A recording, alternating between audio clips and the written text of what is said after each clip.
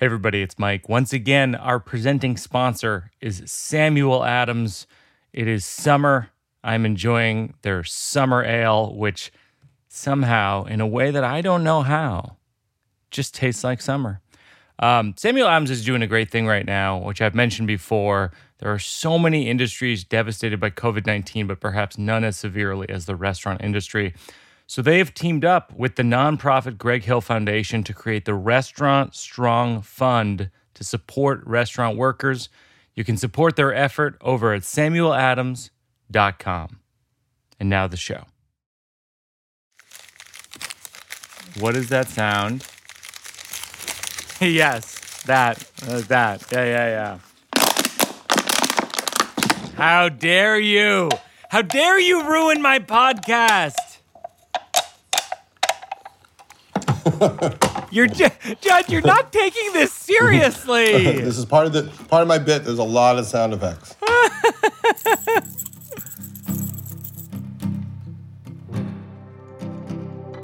Welcome back to Working It Out. Today we have Judd Apatow, legendary director, writer, producer. He's made films like 40-Year-Old Virgin, Superbad, Bridesmaids. His new film is called King of Staten Island, which is now available to purchase on digital and Blu-ray. Judd also cast me in Trainwreck, which is why I think he feels completely comfortable messing with me. Enjoy.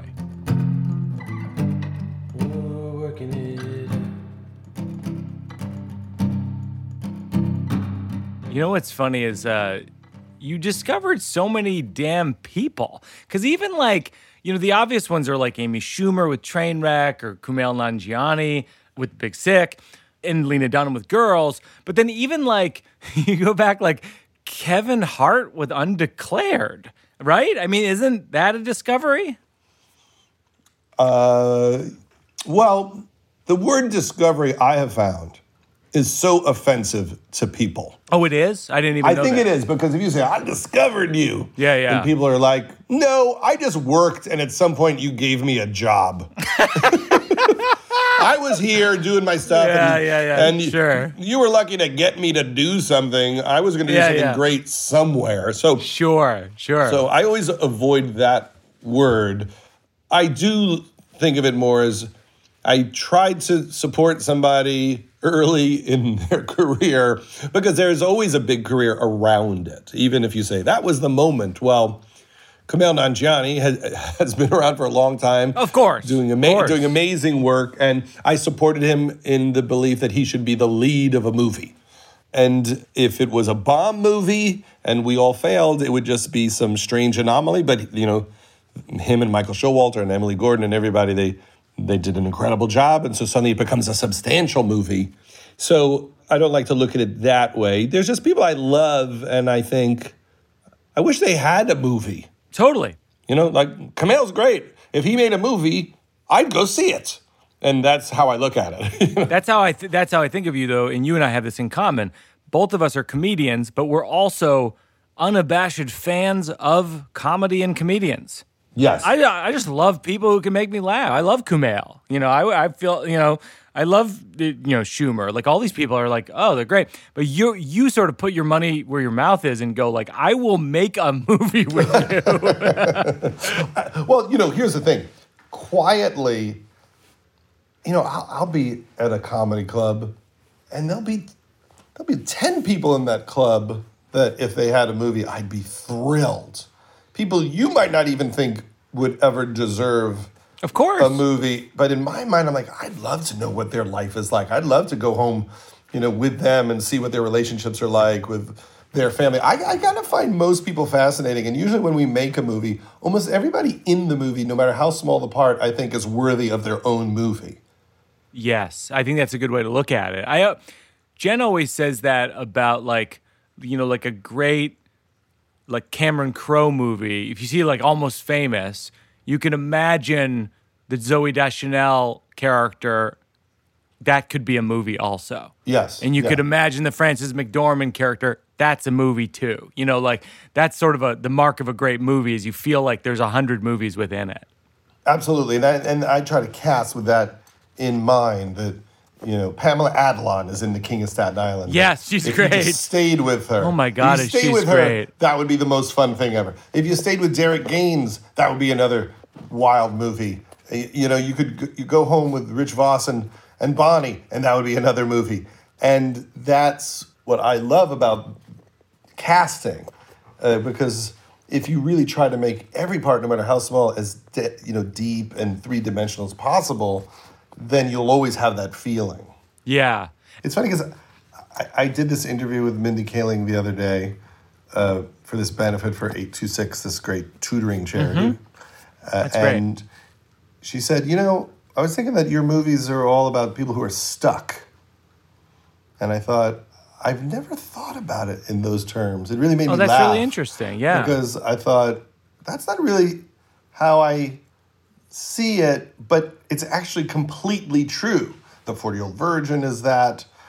Pete's character is that. Amy Schumer's character is that. Sure, so yeah. I must feel stuck somehow. I'm stuck here on this podcast now. Yes, you are.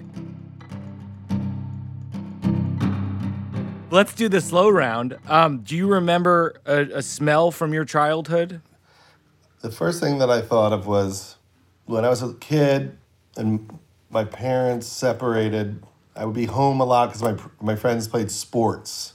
Mm-hmm. And I would just go home and watch the Mike Douglas show and the Dinah Shore show.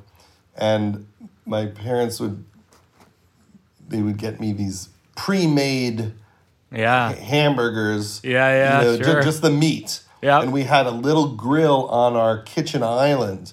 And I used to cook hamburgers for myself. Oh, I love that. I'd grill alone at 3:30, 2 cheeseburgers. Oh my gosh. And that's the smell I thought of. And then I would go in the other room and watch the Mike Douglas show. That's so funny. Your smell makes me think of another smell. I always say YMCA pool, but the other one is I just remember I didn't know what it was until I got older, but mildew as a smell, as a child. Because I was in Massachusetts and everything is just damp. Yeah. And when you're a kid, you don't know. You don't know that it's damp until you move somewhere else, and then you're like, oh, I guess that's not a smell here. I didn't realize that the whole world doesn't smell like shit. Well, I found out recently because there was mildew in our apartment in New York, and Jen was like, I can't sleep in this room. And I was like, well, I can sleep in it. I don't, I'm used to this smell. You know what the issue is here is that you keep calling it mildew, but there is a modern term for it, Mike, and it's called toxic mold. Mold, yeah, mold is a huge thing. And then that kills you. Right. No, I know there's mold, and we had the person come over and test for mold. And there is mold. There's mold and mildew. Was it the dangerous mold or you had the nice mold? No, non-dangerous mold. Yeah. And because I'm comfortable sleeping in the bedroom that has the mildew, my wife calls me a superhero name, which is Mildew Man. Oh, my God. Now, does she have hypersensitive smell? Because my wife does. And if it was little stinky, we'd be at the Hilton Hotel. No, Jen has a very acute sense of smell. So, but let me get to the next one, which is called On a Loop. Do you have a memory from childhood that doesn't ever make it into a story, but it sort of repeats in your head? I was at my friend Michael Ty's house. We were having a sleepover with my friend Ronnie and Kevin. We were watching Saturday Night Live, so this was probably like 1978. We were like 10 or 11. Yeah. And then as I'm watching the show, I feel something land on me, and Michael Ty is peeing on me. Oh, my gosh. What? It was just this really shocking, out of the blue, him just standing on the top of the couch. I'm laying on the couch, and he just decided to pee on me in 5th or 6th grade. And, you don't really know what to do. You just start going crazy. Your arms are flailing, and you're just screaming and running around and taking it very seriously. That was the first memory I thought of. And you have those memories that, like, they're so important from your childhood. Like, every single time I see Ronnie or Kevin, if we're talking about Michael Ty or going to have dinner with him like we did a couple of years ago, he'll say like, I'll make sure he doesn't pee on you this time. Oh my gosh. Even though it's like 43 years ago when we were 10 years old. But the other one was I remember being on a trip, I think it was to Washington, D.C. in 5th or 6th grade. And there was this teacher, Mr. Rock, who was kind of tough and I guess a little ornery. And I don't know what I was doing or if I was just being loud on the train. And he would flick people with his middle finger, like he would flick them on the back of the head. But it really, really hurt. Like it hurt. Okay. Like he would crack you with this flick. And he wasn't my teacher. He was the teacher of the other class. And I just turned and went, fuck you! Oh my gosh. But what grade were you in? I was in 6th grade. Jesus. I mean, we went on a 7th grade Washington trip, and Mr. Robinson was our teacher who took us, and he did it every year with 7th grade, and he would say this thing. He would go, we're going to go down, he had Boston accent, we're going to go down to Washington, we're going to stop at Roy Rogers. They have the best Roy Rogers. We're going to get hamburgers. And I always just remember the best Roy Rogers. Like there's hundreds of them, but we didn't know. And so, we're stopping, whatever, on I-95, and we're eating the Roy Rogers, and we're thinking, this is the best Roy Rogers. And we got the #1 Swensons on the East Coast. Those things just really stick with you. But I love your Michael Ty peeing on you watching SNL, because I feel like that's a metaphor for your whole career, is you're watching SNL and someone is sort of trying to pee on you. Was anyone, like, who was creative growing up when you were, like, your neighbors or kids at school? I don't remember anyone being creative. I know this sounds crazy. Wow. I don't remember one person writing a song or playing music. I'm sure they were, but I remember there was a kid who loved Rush. And I forgot if he was a drummer or a guitar player. People were like, he could play Rush note for note. Oh my gosh. But I never saw it.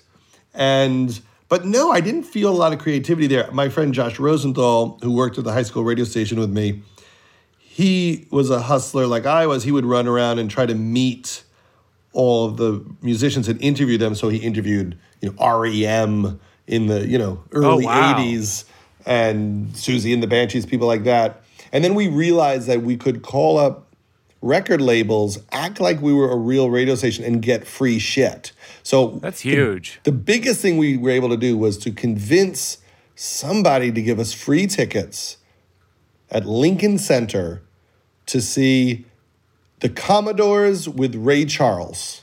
You got to be kidding me. So we're like 16 years old. We feel like we have pulled off the scam of the century to get free tickets to see the Commodores and Ray Charles. Now, we are not fans of the Commodores or Ray Charles at this moment.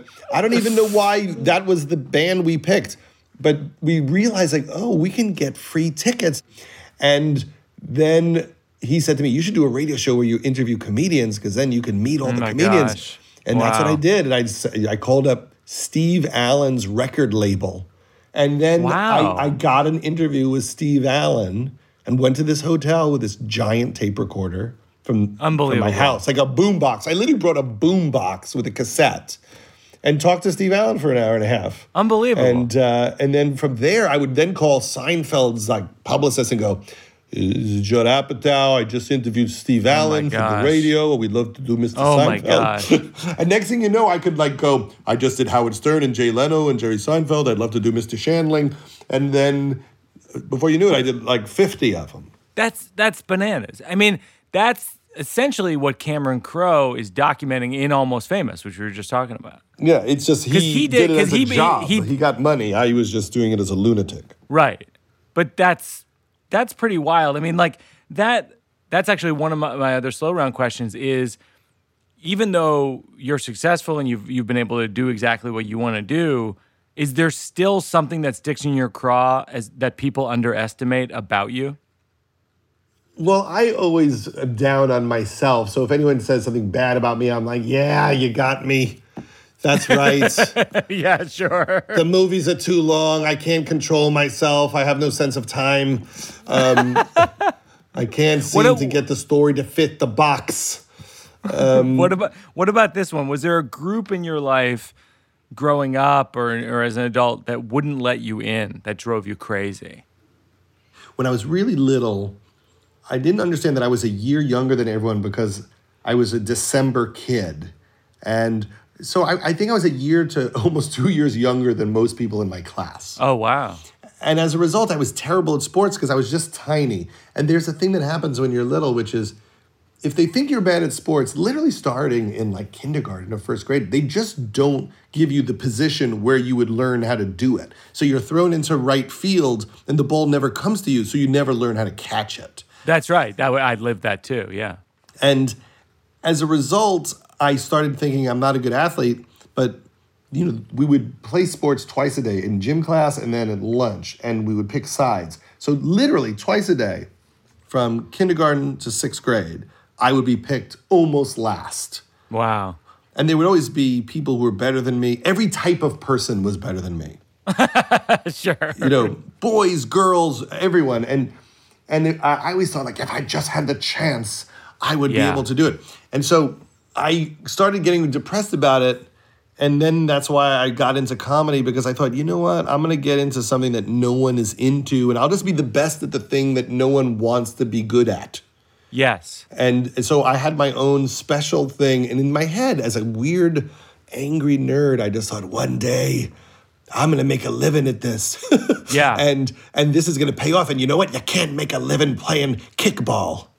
And I think it drove me to try really hard. But I'm sure on some level I was devastated that I was seen on some level as weak. Yeah. And not masculine. Yeah. That I felt bad about that because I felt like it connected to what girls thought of you. You were just like this dipshit who couldn't play any sport. And at gym, it was all the boys and all the girls. So they watched your daily humiliation. Yes. For years. The same girls saw how you were treated by everybody else. And that, I think, probably made me a little bit of a quiet rebel. Like, I don't need any of you. I'm going to go home and watch Jeff Altman on the Mike Douglas show. That was such a scary era for me. Not a scary era, but that was such an intimidating era for me. Because I remember in 7th grade, we went to Washington, D.C. 8th grade, we went to Montreal as a class trip to Montreal, Canada. And we were taking a bus. And someone said to me, and I had not had my first kiss at this point, someone said to me, like, her, I'm not going to say her last name, but her name was Kate. They're like, Kate wants to kiss you on the bus. And I was like, great. That sounds great, And meanwhile, I was like, oh, no. This is going to be a disaster. I have no idea how to kiss anyone. Yeah. Well, when you said that Kate wants to kiss me on the bus, the nerd part of me that completely went back to that age as you said that went, where on the bus? Where on the bus? Like, I'm instantly in a panic about it. Like, you put me in a panic even telling the beginning of that story. No, I think I find it stressful even telling you the story. I haven't thought of that in probably 15 years. That's the thing about the slow round. You think about all these things that you haven't thought about in so long. Yeah, that's terrifying. I was always so scared of that and doing all of that wrong. What did your first kiss end up being? There was a girl who just kissed numerous boys behind a tree. Sure. At some point. Oh, I know that. I know that tree. Sure. In elementary school, a very nice girl, but she was willing to bust everybody's kissed cherry in quick succession. Yeah. At least that's how I remember it, which probably is not what it was like at all. But it was, to me, all of that was pretty terrifying. Yeah. The first interactions, because that's starting around like 6th or 7th grade. And you're trying to get a sense of, does anyone like me? Am I a likable person? And that's that's shocking. I mean, there was this girl who lived behind us, right? So there were woods behind us, and in my mind, it's miles and miles of woods, but let's assume it was probably like 200 yards of woods. And for years, I would just walk across those woods and pray this girl would talk to me and hang out with me. And I remember for a year, I hung out with her brother. I just hung out with her brother, who was younger than us.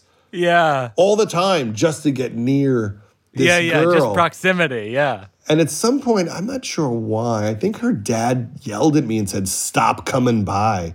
Oh, wow. And then like at some point in the next week, the front of her house was all these rose bushes. I tore them all out. Oh my gosh. I was so hurt. I ripped out all these roses. How dramatic. That's a lot of rage. That was like kind of... I swear, that era, what happens between 6th grade and 9th grade? It's 3 years of your life, and it is a shocking transformation. 6th grade, 7th grade, they start going like, so people are kissing each other. Not me, but like people we know are kissing other people we know. 8th grade, 9th grade, they're like, people are having sex with each other. You're like, what the fuck? I didn't even kiss anybody yet. What am I supposed to do here? Yeah, it's too much happens then. And that's right when my parents got divorced. So they were breaking up and getting back together and breaking up. And so my brain was somewhat scrambled by all of that. And so I really wanted to connect with friends and girls because I think I was just going through something, and I just wanted friends to talk about it with. I was trying to process it. I didn't really understand what was going on. Oh my gosh. Yeah, it's there's something about those that was part of the reason I obviously my last show and my book is all about how I never wanted to have a child, and part of it was like that I didn't want to like be a parent to a child sort of going through all that. Like when your daughters were that age, was it torturous for you to see them dealing with that? Oh yeah, it's just so hard because you can't save them from it. No, you can't save them. There's no such thing. From liking people and all of the drama around who likes them, who they don't like, how kids connect with each other and decide how they feel about each other, who gets excluded. I mean, we're in an era that's very different than when we were kids. For me, I felt like, well, I've been excluded by almost everybody. I have basically 2 friends. Yeah. And in a lot of ways, that was enough. You really would just ride your bikes around with your 2 best friends. And then you might have another 3 or 4 you would see occasionally, but you were in a pretty tight group. And there was no technology, so you didn't know where anyone was. Yeah. Like, I didn't know where anyone was. There were no cell phones, so if I left the house at 3 o'clock to go play with my friends and I was coming back at 6, my family had no clue where I was for those 3 hours. That's exactly what the difference between when you and I were growing up and now. It's the location. No one knew your location when you were a kid. Yeah, and I'm literally like in the woods. I'm riding dirt bikes. I'm blowing things up with M80s. I'm looking at my first pornography, all during this like blackout time where my parents can't find me. And absolutely. With kids now, because they're all on their technology, not only do the parents know where they are every second of the day, their friends do. And they have a larger friend group, and they know who didn't invite them to hang out every minute of every day. And I hate this. And what I realize is the biggest problem of childhood now is they have too many friends. So if I have 2 friends, they never exclude me. But if I have 15 friends, if on any given day I hang out with 2, I'm excluding 13 who are kind of mad at me. I have one, we're talking about like kids, not knowing where kids are. Like I remember I was a teenager. My parents moved to 2 hours away from where we lived. Completely new town. I had no friends. I remember I drove my mountain bike to like a local baseball game, and I met a couple kids who were watching the baseball game, and this girl invited me to go to a party on an island. This is in Cape Cod. And on an island And so when I say an island, I mean like a few hundred feet from the shore. Like people were taking little Boston whalers over. And so I said, sure. I go over to this island. There's like a party. People are smoking pot. I smoke pot. And then I'm terrible at smoking pot. And so I reach this point where I'm like paranoid and I'm like, I got to get out of here. I'm on an island. I don't know where I am. What's going on? And then like all I have is this memory of like begging a guy who has a boat just drive me back on his boat over to the shore. And then I'm walking home along essentially somewhere something between a highway and a road. And I'm walking along and I see lights of a car driving towards me. And it was like a movie where the lights were zigzagging in a way that is so drastic that I'm going, oh, that's a drunk driver. And that person might hit me. And so I dove off of the road down. I tumbled down kind of like a cliff hill kind of thing, like rolling down. And I lost, this is pitch dark, I lost my Birkenstocks. And I climb up the hill and I walk home and I'm thinking to myself, because I'm a little high, I'm thinking, oh no, my parents are gonna know. They're gonna know what happened, they're gonna know where I was. And I walk in the door and my dad's like watching TV and he goes, hey Mike, like, how was your night? And I go, oh, it was fun. Not much happened. I go upstairs and we've never spoken about it since. Well, that is the funny thing of childhood is, there were so many moments where your parents didn't talk to you at the moments they should have. Yes, that's right. Like I remember how my dad found out I was having sex was I was in 12th grade and he says, Judd, come in here. And he walks me into the guest bathroom. He points at the toilet where there is a condom which has risen back up. Oh, my gosh. Like filled with air. And then he's like, what's this? And then I just looked at it and didn't say anything. And he goes, well, at least you're using them. Oh, my gosh. And that was the only discussion we ever had about it. I've never had a conversation about sex with my parents. There was a point at which my dad found out that my girlfriend and I in college were living together, and he just sort of looked at me for a little while, and then he just goes like, you're playing with fire. And then that was it.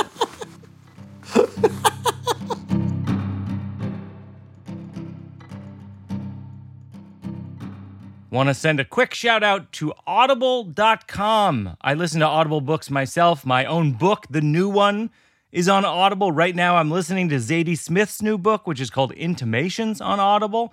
It is brilliant. She reads it herself. I highly recommend it. You might remember my impression of Zadie in the Ira episode. It sounds nothing like that. You can get a free trial membership of audible.com with one free book by going to audible.com/Birbigs or text Birbigs to 500-500. This is for the working it out section where I'm working on material because we can't get on stage right now. And I thought of this bit. Wait a second before you start. Oh, yeah, please. Let's talk about the bit that I saw you do, which just makes me laugh because I'm a part of it. The Brie Larson bit. Oh, yeah. You know what's so funny is I don't even have that written down. I improvised that night, which is basically, I'll say it to the best of my memory, but it's basically like sometimes I'll search for myself on Twitter or whatever, and people will be like, Brie Larson is Mike Birbiglia's wife in Trainwreck? And I'm like, yeah, it's a movie. I don't know what to tell you. The director of the movie is Judd Apatow is married to Leslie Mann, so all bets are off here. In fighting above your weight class. Yeah, that's his Brie Larson. So, but I love the idea that people, just how insulted you are, that people just think that there's no chance there's no this possibility could ever happen. And that, but in my eyes, this is how the world works. Yes. This is through the lens of Judd Apatow that it makes sense that Mike Birbiglia is married to Brie Larson. Well, the funny thing is this, because this has come up many times throughout my career, that people say, you are writing something that is false, which is that a beautiful, intelligent woman would ever like someone like you. And so it's so funny because it's insulting in a bunch of ways. One way it's insulting is they're saying me and the people I am putting on screen, the men, are all ugly and do not deserve or could never get women like this. It's like a triple hit. Yeah, so in order to understand their premise, you have to accept that we're all ugly. Yes. And you have to accept that we all have no other qualities that could get a woman. You're also basically saying that it is better to be classically beautiful and that they're all smarter and better than the men. You're also saying that. And, yes, that's right. Right. So it's like funny and insulting in so many ways. And then people do laugh because you're married to Leslie Mann. So I always say, well, I know it's possible. I know it's happened in life. And of course, that's what I always say. It's like I'm married to a beautiful poet who's like, she's gorgeous and brilliant. And it happens. I had a joke about it. I'm trying to remember exactly how it went, where I basically would say, like, all women are better than the man in all situations. There's no relationship where the guy is the better one. Yes. Like all women are kind of pretty and all guys are kind of ugly. So yes, it all works. I think that's a funny bit, but I think women would, if a woman were present in this conversation, they would really fight you on that. And they would point out men who they would say, no, that man is wildly attractive. Like The Rock or something. I don't even know who you point to. I don't think that I'm less attractive than The Rock. I think I'm as attractive as The Rock. I'm not going to lie to you. I'm as attractive as The Rock. That's the clickbait. You go. That's what we're going to use. Judd Apatow tells Mike Birbiglia, I'm as attractive as The Rock on the Working It Out podcast. I had it with Paul Rudd, where I came to Los Angeles with the New One show, and the reviewer, for God's sakes, says, if this is a movie, if the New One becomes a movie, Paul Rudd should star in it. I'm like, I'm an actor, for God's sakes. I wrote a whole show. I can't play myself in the movie. Well, that's also the implied insult to me on all my work is like, it's always better with Paul Rudd. My whole life would be better. My whole family's life would be better if I just left and Paul Rudd was here. Well, Paul is he's an adorable man. He's a great on-screen figure. he's also very funny. I mean, that's another thing about Paul is like he kind of is a triple threat. Well, when people think my movies are personal, I always say they're not personal because Paul Rudd is there and I'm just fucking annoying. like all the handsomeness and charm and wit that Paul brings to the movies is there because in real life, I'm just like a fucking pain in the ass and you would not watch that movie if my personality was there. I love when Paul in your movie This Is 40 and you Paul and Leslie Mann's character get stoned at the hotel. Oh yeah. And it is so. I mean, what did you shoot that all day? I mean, because it feels so alive and real.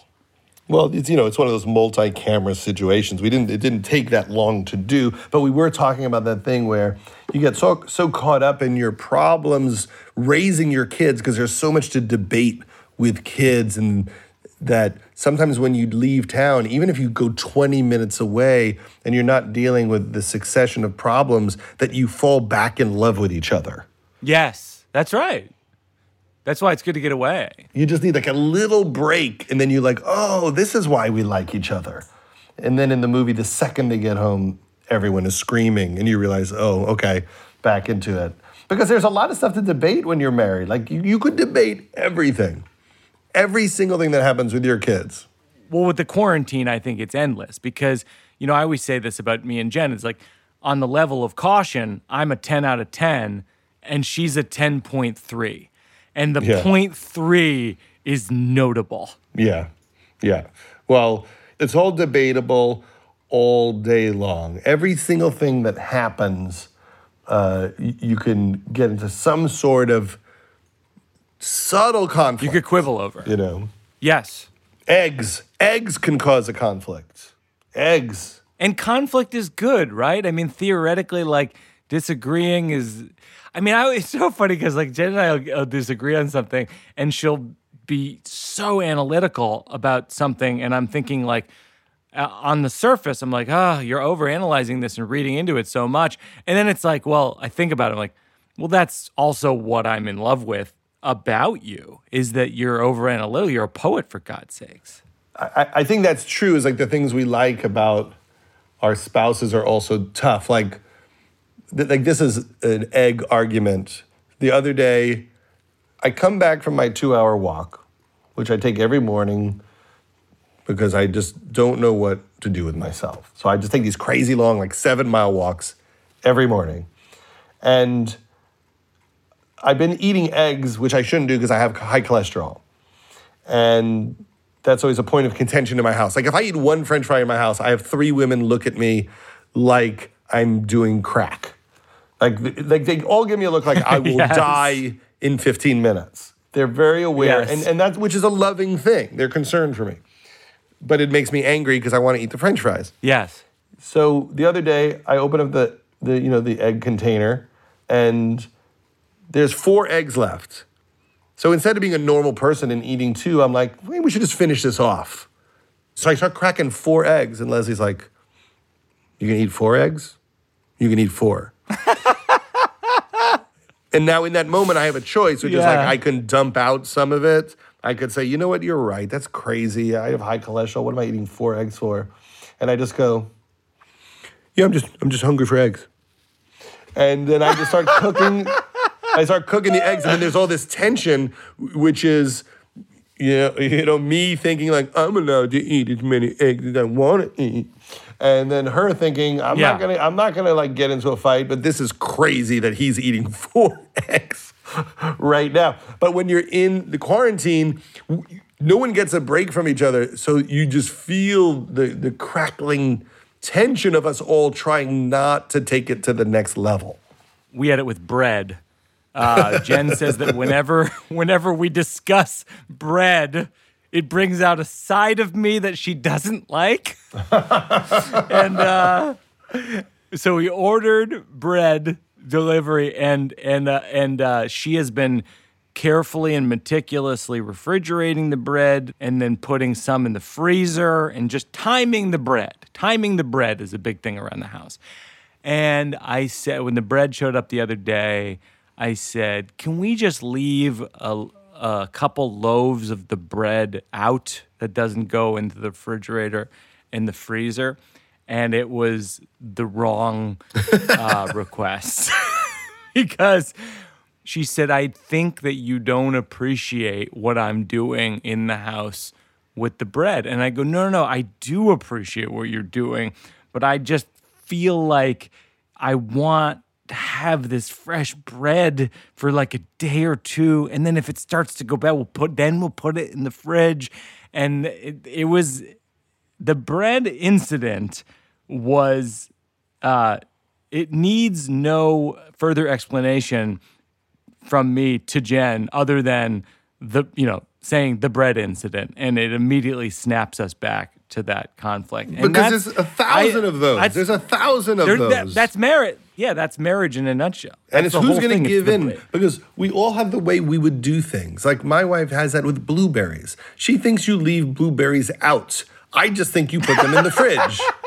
And she's just decided blueberries are out. And like it really bothers me. And I have to go like, I think those blueberries are supposed to be refrigerated. And I'll tell you one that we have that I can't ever talk about. We have the recycle bin and we have our normal garbage. All garbage to her is recyclable. Sure. A roast beef, she thinks, can be recycled. Like anything that happens, a bicycle tire, she thinks some guy at the recycle place is going to take the tire off and melt the plastic. There's a term for that. It's called wishful recycling. And I didn't coin it. I've seen it used elsewhere. Wishful recycling. And I'm not going to point fingers, but I know a lot of wishful recyclers, and I'm like, that pizza box is not going to be recycled. It's not. It has grease on it. It's not happening. No, it's everything in my house. Like, I'll just go for years, I'd be like, there's not the logo. It doesn't have the logo. When we put the broken guitar in the recycle bin. And at some point I just gave up and I just joined in with the everything in the world is recyclable. But you have to pick your battles because there's just too many of those. Yeah. I once was trying to write a bit about this, but wasn't smart or funny enough to do it. I was trying to come up with something about, is there a guy at the landfill separating this? Like, well, let me take this strawberry off this box.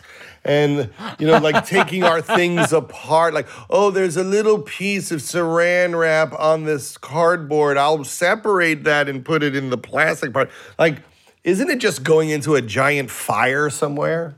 No, the amount that we trust people who we don't see is way too much.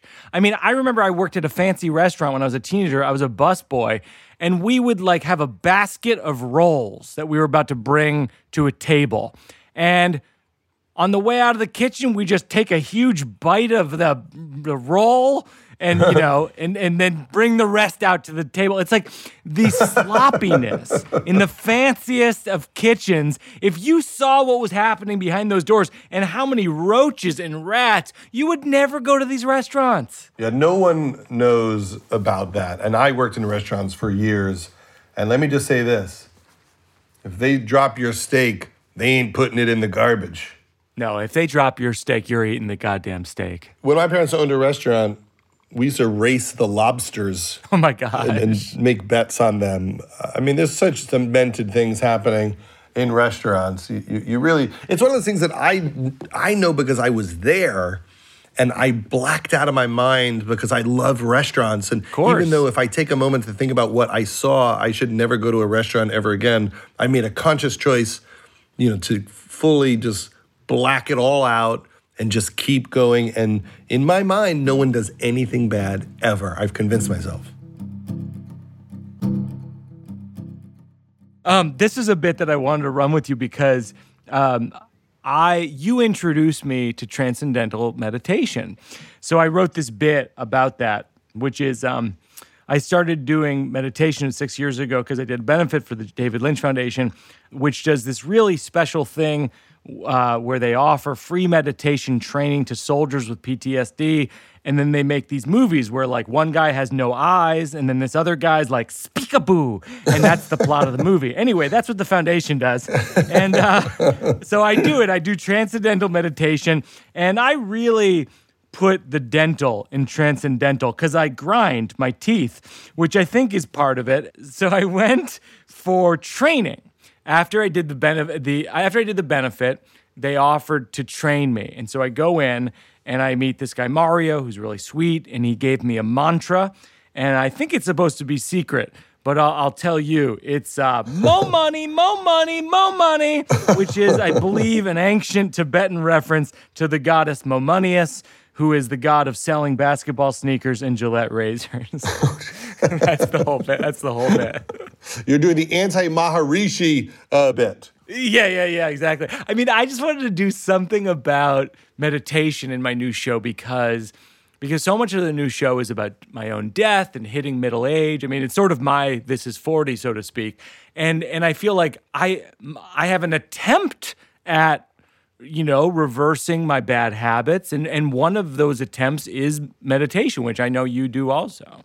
I do meditation, but rarely, and because it's just so hard to quiet my mind. So a lot of the self-help I read is about getting comfortable in quiet. But I think I've lost my mind a little bit. And I don't know if it's technology addiction, but it is tough for me to sit in silence for 20 minutes. And sometimes I could really get in a groove of it, but a lot of times I'm in a full-on panic.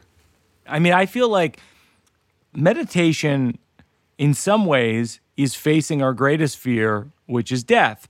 And that there's a degree to which the willingness to entirely shut yourself down and essentially think nothing, so to speak, is a resignation into like, maybe I'm not alive. Maybe there's no such thing as space and time.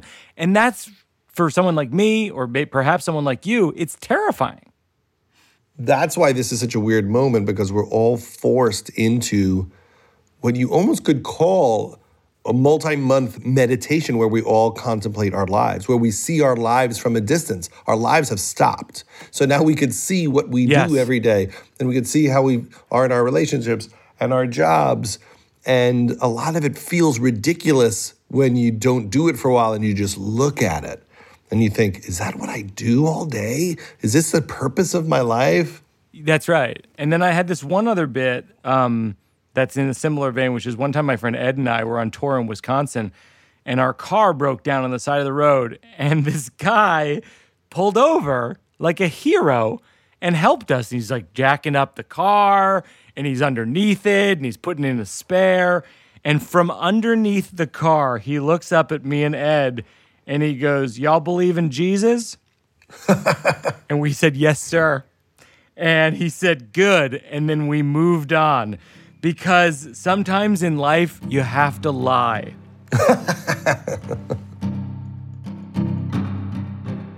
So we end on a segment called Working It Out for Charity. And there's two nonprofits that we mentioned today that you contribute to. There's 826, and there's the David Lynch Foundation. And so I'm going to contribute to both of those organizations for this episode. The link will be in the description. And I mean, like I said, the David Lynch Foundation teaches meditation to soldiers with PTSD, as well as kids in schools, in really challenging public school situations. As I get older, I do a lot of reading about the brain. And you know why I do it? Because my brain's falling apart. And there's a part of your brain that gets fried from stress. Yeah. And when you're stressed out and you have a lot of cortisol in your body, you can't access information and you make bad decisions. So something that might take you 1 second to figure out, if you're super stressed, might take you 5 or 7 seconds to figure out. So if you're like really angry, your brain kind of starts shutting down. So anytime you can teach somebody to be centered and calm, which makes them have a different baseline where they're calm most of the time. Mm-hmm. When rough stuff comes up, they tend to be calmer during it and make better decisions.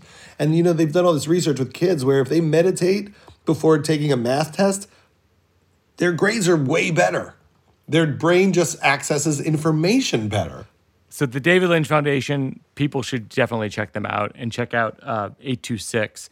Yes, 826 has a free tutoring for kids. You know, there's a lot of kids who can't afford tutoring. And so they have these centers where any kid can walk in, and there are tutors there waiting to help them. And they have these centers all around the country. It's a really great charity. And I give all the money to my book, Sick in the Head, which is interviews with comedians, to 826. Which is great. Yeah.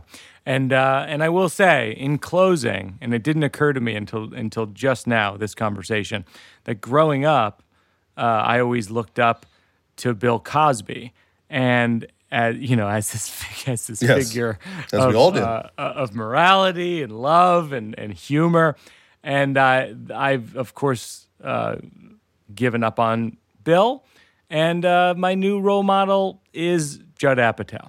Oh, I'm the new Cosby. Let me say I appreciate it. And it's such a good thing to be, you know? I'll be there for you, my man.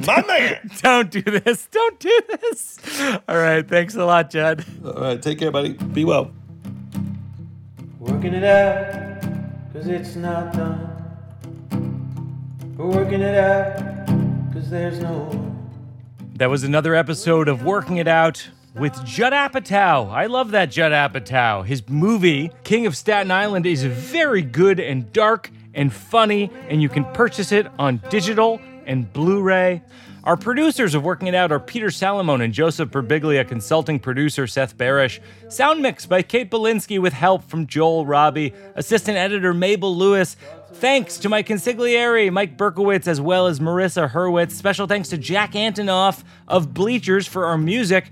As always, a very special thanks to my wife, J. Hope Stein. Our book, The New One, is curbside in your local bookstore. Jen and I are doing a virtual bookstore tour to all these local bookstores. It's called Jokes and Poems. It's really fun.